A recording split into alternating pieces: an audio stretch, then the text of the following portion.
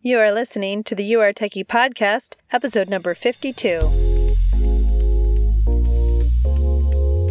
Welcome to the You Are Techie podcast, where it's all about growing in your techiness so you can find the tech job of your dreams. And now your host, technology learning coach, Ellen Toomey.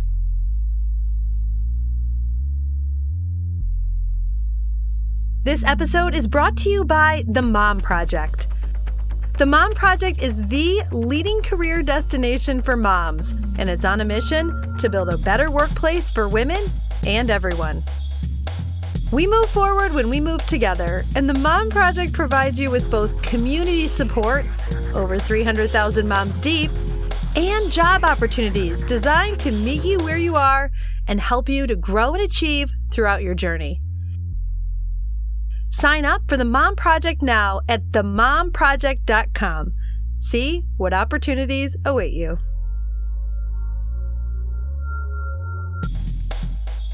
Laura Tierney is the founder and CEO of the Social Institute.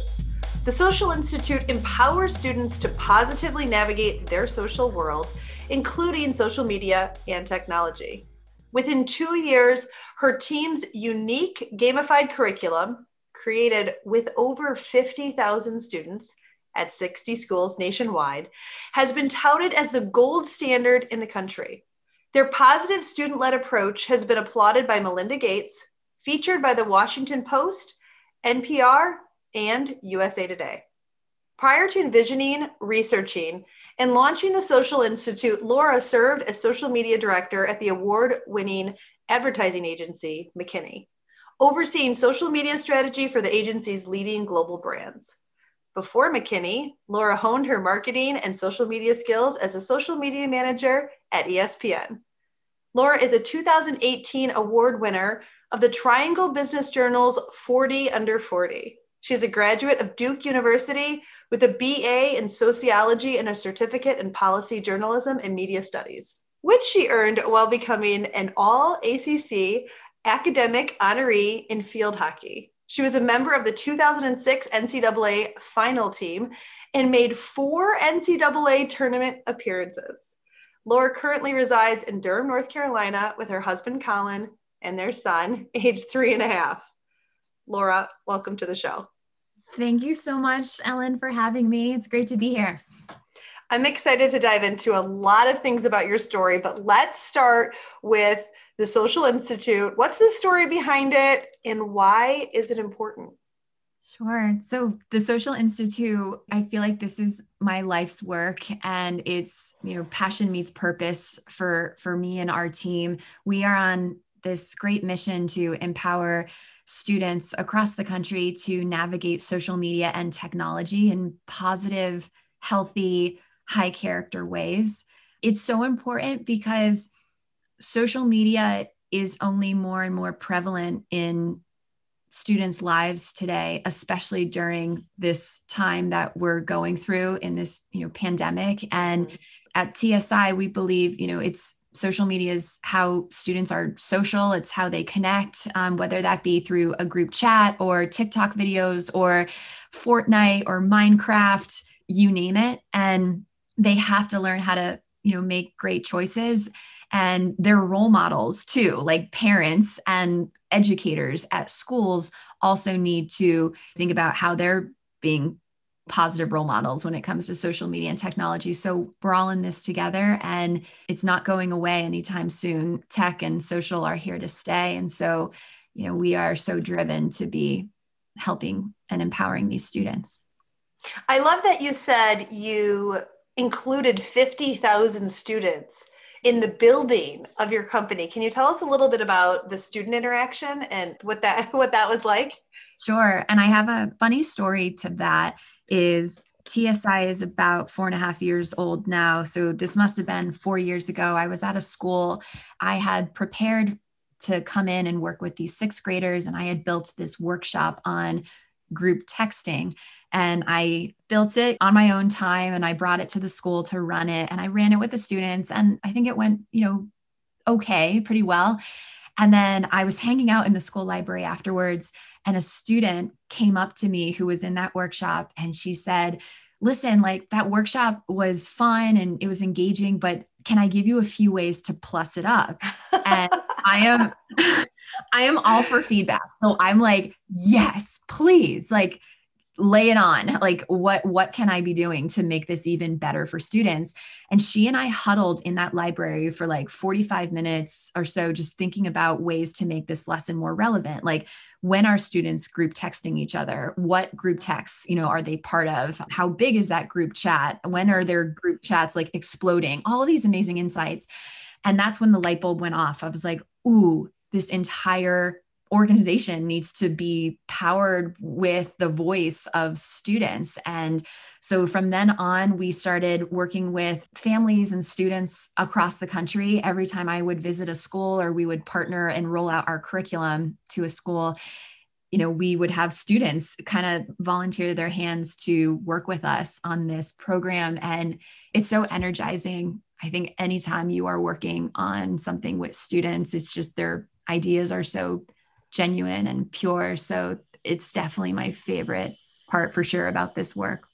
Yeah, I love that. And, being a teacher for 6 years, I can appreciate, and I taught at, I always say elite private high schools across the country. I mean, my students were brilliant, and it was almost, I basically had to like put things in front of them and then get out of their way because they would just have so many phenomenal ideas, and their energy and thirst for doing things well and doing it right. It was so inspiring, like you're saying. So I'm not surprised at all by that. And I think it's great. That story of a student made me think of a number of my students who would have said, yeah, I think I've got some ideas for you. That's right. I firmly believe that when you see how innovative and trailblazing and just how engaged these students are with problems they see or opportunities they see, it's like, we're going to be all right if the future is in their hands. And so students know more about technology and social media than I would say most adults do. And we love leaning into that truth and not talking down to students, but rolling out products, rolling out lessons for them, rolling out resources that really meet them on their level. Yeah, again, just such rewarding work. And to dig into this a little bit more, because we talked a little bit about this offline, like social media or any form of technology, and you approach it and you come at students or teenage individuals with it's bad, this is negative, we've got to get this out of your life, or you're on your phone too much, or any type of language that's like general in terms of its negativity, I think you're going to be met with just blank stares. It is part of their world. And so how do we make it an experience that it is part of all of our world, but how do we make it an experience that's a positive interaction and really life experience? And then also I'd love to hear about, you mentioned you were from kind of a small town, and that social media really you were able to gain mentors from those connections. I'd love to just kind of touch on that a little bit. That's right. So thinking about your listeners, and the one thing I think I can relate to is like, we all probably have different interests, whether that is like sports or the arts or technology, you name it. But think about, a skill that you've wanted to learn growing up, and imagine having a coach that just constantly coached you on what not to do. Don't do this, don't do that, don't do that, don't do this. You wouldn't get too far. You'd kind of be wondering, okay, well, what should I do if I have to code something this way? What should I do if I want to kick the soccer ball into the goal? How do I kick it? Focusing on the do's, not the don'ts, is such a quick and easy, actionable reframing of how we approach this topic as parents, as moms. And, growing up in a small town, social media, not the same apps that we have today, but I use different platforms to, follow women on the US field hockey national team, because they were states away. But for me, it set a really positive example. Later on, went to work in social media at ESPN and with a few other brands. And one phrase that we use so much at ESPNW, which was all about empowering women and girls who love sports, is kids can't be what they can't see. And young girls need to see positive role models when it comes to sports and on ESPN and other channels. And I think that applies to social media too. Like students have to see positive role models to become closer, to their goals and values. And I personally live that. And, there's no right or wrong to those experiences. But for me, it's just having positive influences in my life helped fuel me. I love it. Yeah. And I love that point about focus on the do's, not the don'ts. And really, if you think about it, like don't is a fear-based mentality where it's almost like you're afraid to say, well, what to do. But if you come at it from this do standpoint of like, here's how you can handle it, that's really the more empowering way of handling it. So I love that. Yeah, absolutely. And I think back to another, light bulb moment for me in building this organization was I remember an 11th grader coming up to me after a presentation and she said, Laura, sometimes by this point, in high school, it's kind of obvious that we have to post things that represent our values. So we understand the why, but not enough people help us understand the how. How do you do that? How do I post to Instagram, things that represent my values without seeming, I don't know, like I'm overly boastful about myself or I'm constantly celebrating my wins. And young girls, definitely there's like self-esteem kind of challenges and what you're sharing and how do you represent your accomplishments. But I think again, the more that parents can huddle and not helicopter and just have, conversations with their kids is so important. We're training schools to do that and having educators have conversations with the kids about how to make positive decisions, but it's definitely a team effort. Yeah. And it's different. It's different, than the parents and the way that many parents of teens today were raised to navigate something that you didn't experience as a child. But I want to talk about a little bit about your career journey, but tell us a little bit about like work at ESPN, work at McKinney, what did it consist of and what you're so on the forefront of social media, doing the social media. I mean, you were doing the social media work. What was that like? Yeah. I've learned a lot over the past few years about my personality and what drives me. And I don't think I would have this same answer if you asked me this like many years ago, but I'm more aware now. What makes me tick is working with the best of the best. I love it. Like that's why I wanted to commit to play at, Duke. I understand there's so many other great colleges and universities here in the area too. But for me, I mean, that was pushing myself to surround myself with the best. And I knew that would make me better in turn. And then I remember graduating Duke without a job. It was during the last recession and I had worked my butt off during college, just could not, I had multiple internships throughout college, worked so hard, but graduated without a job. And I found my way up to New York City and used LinkedIn to get in touch with some mentors, found my way to someone at ESPN through LinkedIn. Again, for me, it was, I want to work with the best of the best. I want to learn the best about branding. I want to learn the best about creative design, even if I can't do it. Like I want to learn from people who are excellent. Yeah. And then that led me down here to work at McKinney, like just a really incredible agency and people who push the boundaries of thinking about creative campaigns for brands. And I knew when I started an organization, I was like, I want to be working with, the most trailblazing teammates. And I think everyone, has something maybe different that drives you. For me, that has been a thread throughout my career in college, playing with Team USA, the brands that I joined. I love learning from other people who are, have a high standard of excellence for what they do. And, there's times I'm frustrated because I can't do it myself, but we're not perfect. And I got to know my weaknesses, and there's plenty of weaknesses, but there's also plenty of strengths that I've picked up along the way because of who I'm surrounding myself with. Love it. And did you like the culture at ESPN? What was that like? ESPN was such a learning curve for me because when I came in, I joined a small team within ESPN. So it already had a very entrepreneurial vibe to it. We were a team of, my goodness, probably 8 to 10 people at the time. So you were like a startup nestled within this mothership of ESPN, which is pretty cool. And so you could, take advantage of the cafeteria and seeing athletes walk by, and then you go and you're like jamming like a startup would in your own kind of part of the campus. So it felt like the best of both worlds. I learned how to move really fast. I learned accountability. I learned how to be a jack of all trades at a lot of different things because there was just no one else to do the work. So it's like, all right, I got to figure out how to design this graphic because no one else is going to do it, from our team. Right. And I knew nothing about graphic design at the time. So it's like, okay, let me look up who are the coolest designers at ESPN. Yeah. What are they doing? How could I mirror, their inspiration to make sure it's on brand and everything. But it was neat. I worked on a business called ESPN High School when I joined ESPN. And that's when my passion for working with students definitely intensified, because when I was at ESPN HS, I had to collaborate with teenagers. I had to meet with them and run focus groups. What do they like about certain content on ESPN? What content could we provide more of? And it was just so inspiring working with these students.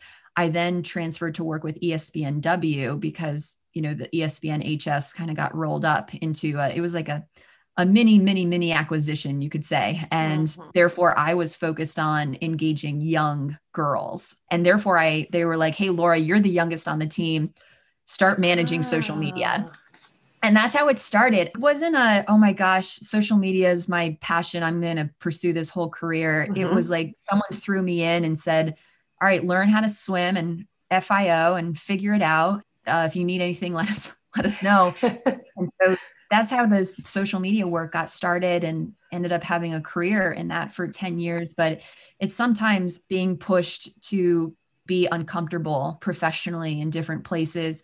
You definitely learn what maybe your weaknesses are, but you also get exposed to new projects that, might kind of light a spark that takes you down a route you never would have imagined going down if you weren't nudged. I actually love that. So that's been my experience when you talk about, it wasn't like social media was my passion. So oftentimes when I talk to my audience or my community, and they're like, I just don't know that coding is my passion. It's like coding, they call it coding. And I'm like, yeah, it doesn't have to be. If you understand that you're creating something amazing and you're working on something that you're serving these people in this way, or the particular software you're creating, or the particular, and then I was a developer, and then I was a UX designer. For me, it's all about the users. Now I do like some of the efficiencies in code, like that part, but it's more about, like you were talking about, loving high school students. When you were serving users that you are passionate about and that you actually care about solving their problems, it makes everything else easier, right? Like creating the social media, creating the design, creating that, because you care if it works for them. And it's less about like, you'll use whatever technology it takes to service that. So I love that you said that like, it wasn't that social media was your passion, but as you're describing who you're hanging out with, and then it's been the foundation for your company now, you can tie those into kind of serving that user base. That's such a great way of putting it. And I never thought about it, but you're right. Like starting with that why, like what makes you tick, because that's, going to help you think about, if I have to work at 9 p.m. at night or something, it's because I have a bigger North Star, whether it's 9 p.m. at night or I have to wake up early in the morning before I, take the little one to daycare. I do all those things because there's a bigger North Star that I'm chasing. I guess for me, it's my sort of why I do what I do, and how I do it is I am so driven to empower students across the country. I do that through gamified technology. And then how I spend my time now is, I spend a lot of it on sales and business development, as the founder and CEO.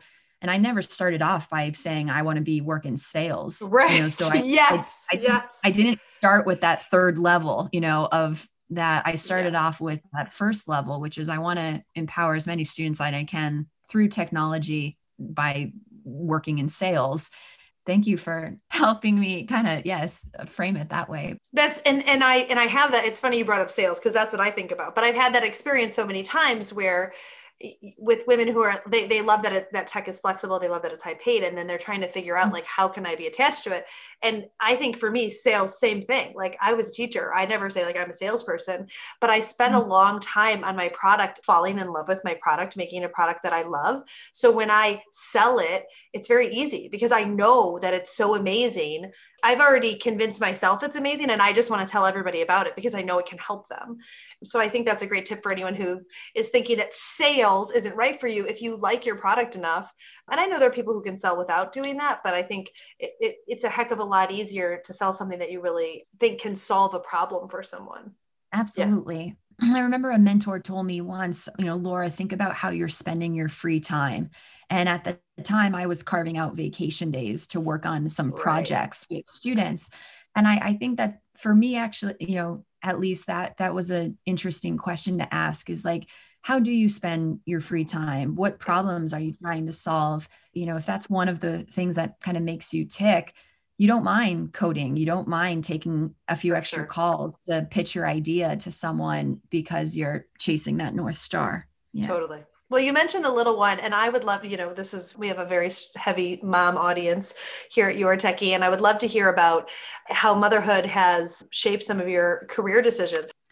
Oh man, being a mother is, you know what's coming, just like you know what's coming when you start a startup. But for me, it's like I'd made the weird decision to start both at the same time, like literally within the same quarter, like not even the same year. I found out that I was going to be blessed with having a baby. And then I also made the decision to, soon after I realized that is when I decided to start the company. And I'm someone who, I will push myself. I'm aware of, before getting to burnout, definitely got to pause and slow down. But for me, that was, me saying, all right, you have a deadline. You have like 8 months to build as far as you can. Yeah. And then a hard reality is you're going to have to work through maternity leave, which was really tough for me. With your first one, oh my gosh, I can't imagine. Yeah, right? My first one. Yeah. And I remember looking at so many different articles of how to run a startup and then have your first baby. And it was just kind of messing with my head of like, hey, I could do this, but I'm struggling. And also, you never know what's coming, just like a startup. And I experienced postpartum depression after having my little guy. And it was a tough time for me because it felt like little things, like little waves that would hit you felt like much bigger waves. And I recognized that, there's only so much I can control. I can't control that I'm going through this right now mentally, but what I can control is the people I surround myself with on my team. I could control seeing a therapist. I can control the boundaries I set up for myself. So I'm just not working all the time. I try to reframe it of like control the controllable, like CTC. And that really helped me kind of pull out of that time in my life.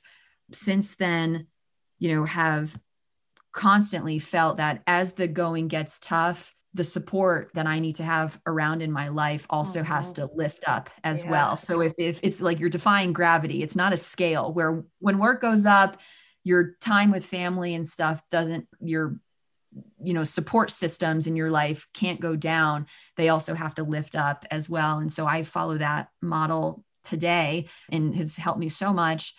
It certainly taught me also to appreciate, while I absolutely love my startup, things are not the end of the world. It's a business at the end of the day. It's a passion for sure, but it helps kind of, my son helps keeps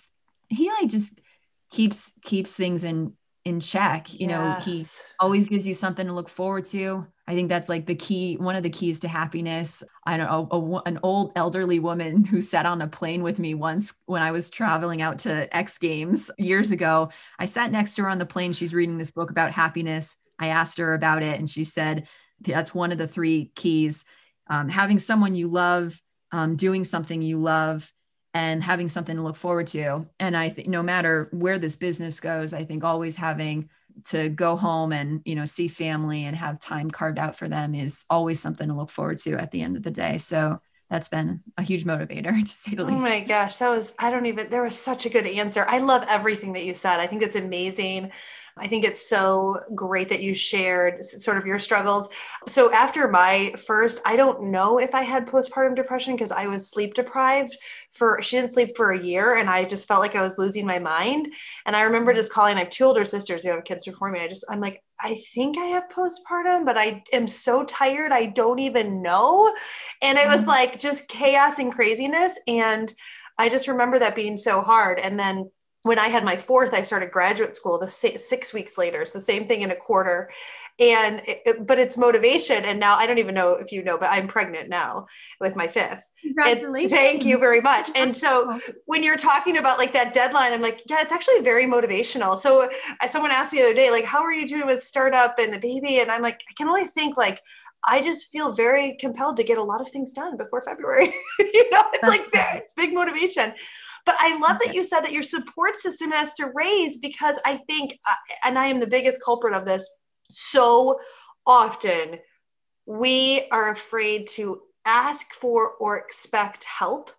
And that's not okay. We've got to have help, whatever form that is. I remember it took me forever to hire a cleaning lady because my mom never had a cleaning lady. And both my parents were like, hire a cleaning lady. And I'm like, yeah, but and I mean, I'm not clean, Laura. I mean, never have been, not a priority. I hired my cleaning lady. I now call her my best friend. She's amazing. And it was such a small thing. But it took me so long, way longer than it should have. And it's just funny because there was no reason. It was literally just deciding that getting the help I needed, and there are lots of ways to do that, right, was a priority. And so I just think your story is great. I think you helped a lot of people. You also said that you saw a therapist, and I want to comment on that. The beauty of therapy and coaching and getting support in those ways and reducing the stigma that like, hello, let's just be our best self with whatever that takes is so great. And thank you for sharing that. And I hope that people are listening and taking that in.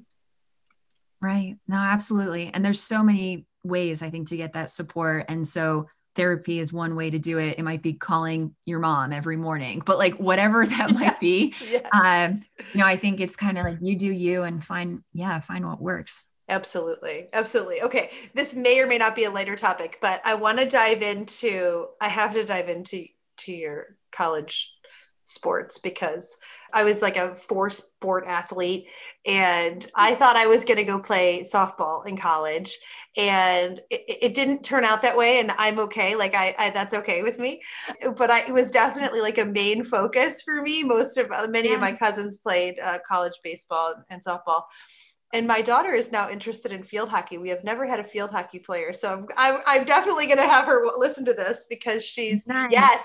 So she's young and we'll see. I'll have you take a look at her. You can tell me what her trajectory is. What position in softball? I played? Oh, shortstop, of course. What else? Oh, that's like the best position. Yeah. That's a great position. Yeah. I also played football, quarterback. Yeah. So I think founder CEO is like definitely in my DNA. But I would love to hear about like your field hockey career, which I know is a very popular sport on the East Coast, but I'm from the Midwest and it's less popular there. What was it like to play at that elite level of like going to the end? I mean, you guys must have been exceptional to go to the tournament all 4 years. Just tell us what that was like. Wow, I'm dusting off memories now, going back. Well, let me quickly talk about being nudged into opportunities. How field hockey started is I grew up playing soccer on an all boys soccer team for so many years. And then my mom hinted, Laura, I think I'm going to take you to a soccer camp this weekend. It's at a university in another town.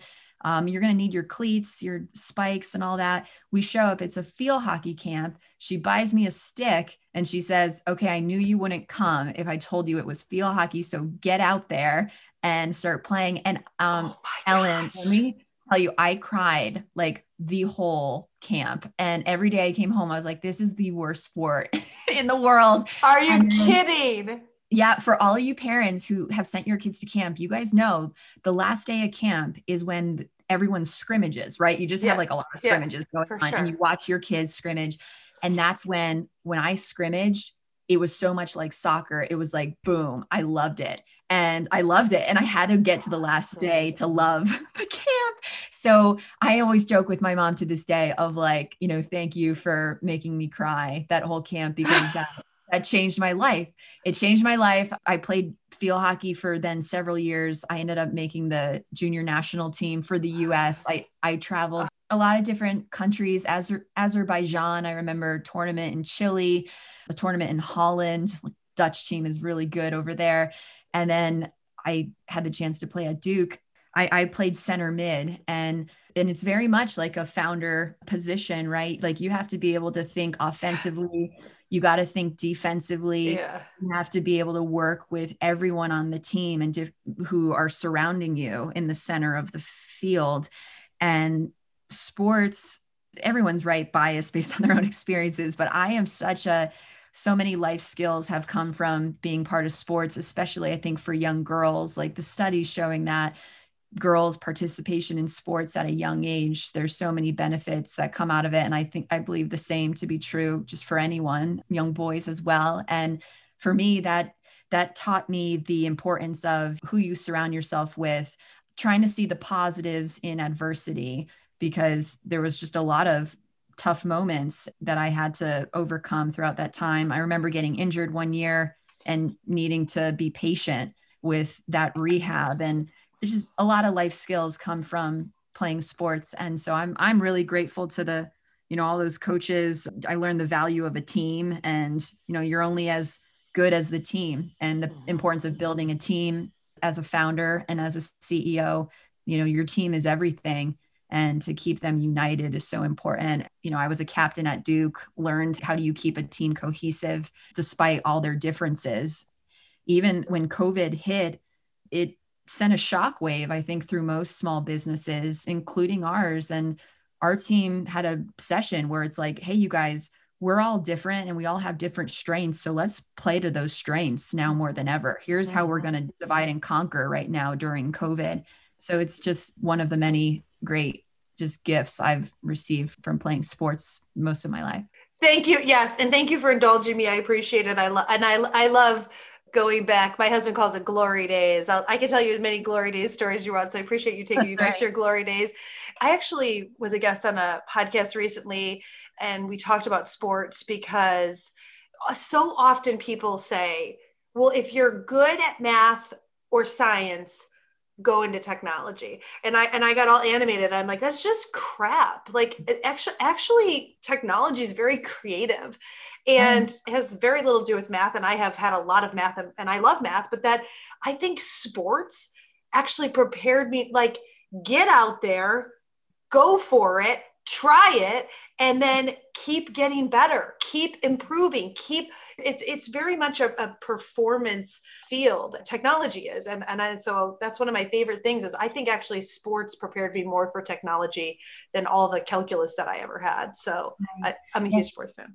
Now, some of the best, I think, folks who are trailblazers in technology, it's like they love solving problems, and they see a problem and they could think of several creative ways to attack that problem to figure it out. Yeah. Okay. We've got to wrap it up. We have too many good topics that I could probably talk to you for another hour, but let's be respectful of your time. And I would love to know what advice you have for a woman listening. Maybe she's a mom, she's thinking about going into technology, maybe even social media specifically. What advice do you have for her if she's wondering if this is the right fit for her or if she can really do it?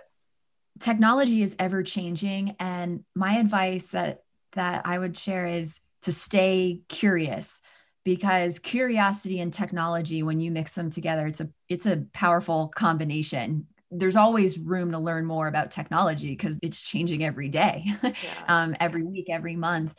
Stay curious about the mentors that you find, and reach out on LinkedIn to ask people for calls. Stay curious about the latest enhancements with code. Stay curious about what are brands doing with technology. How are they pushing the boundaries during this pandemic when technology is at its cutting edge?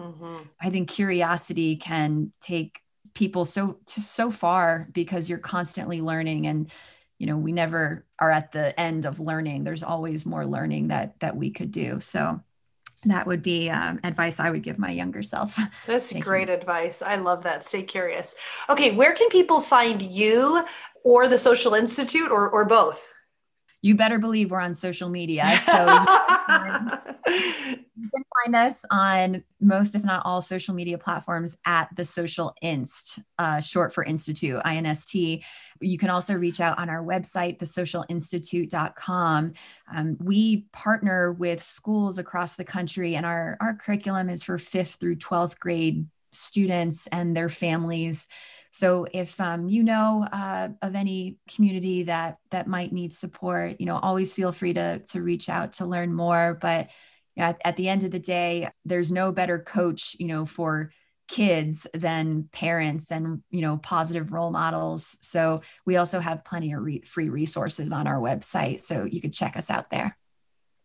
Laura Tierney, thank you so much for coming on the show today. It was truly a pleasure. Well, thank you for having me, Ellen. So nice talking with you. Hey, if you enjoyed listening to this podcast, you have to sign up for the You Are Techie email list. Imagine being in the tech job of your dreams. Join me to get the strategies, training, and never-ending support to get hired. Sign up at youaretechy.com. That's youaretechy.com. I'll see you next time.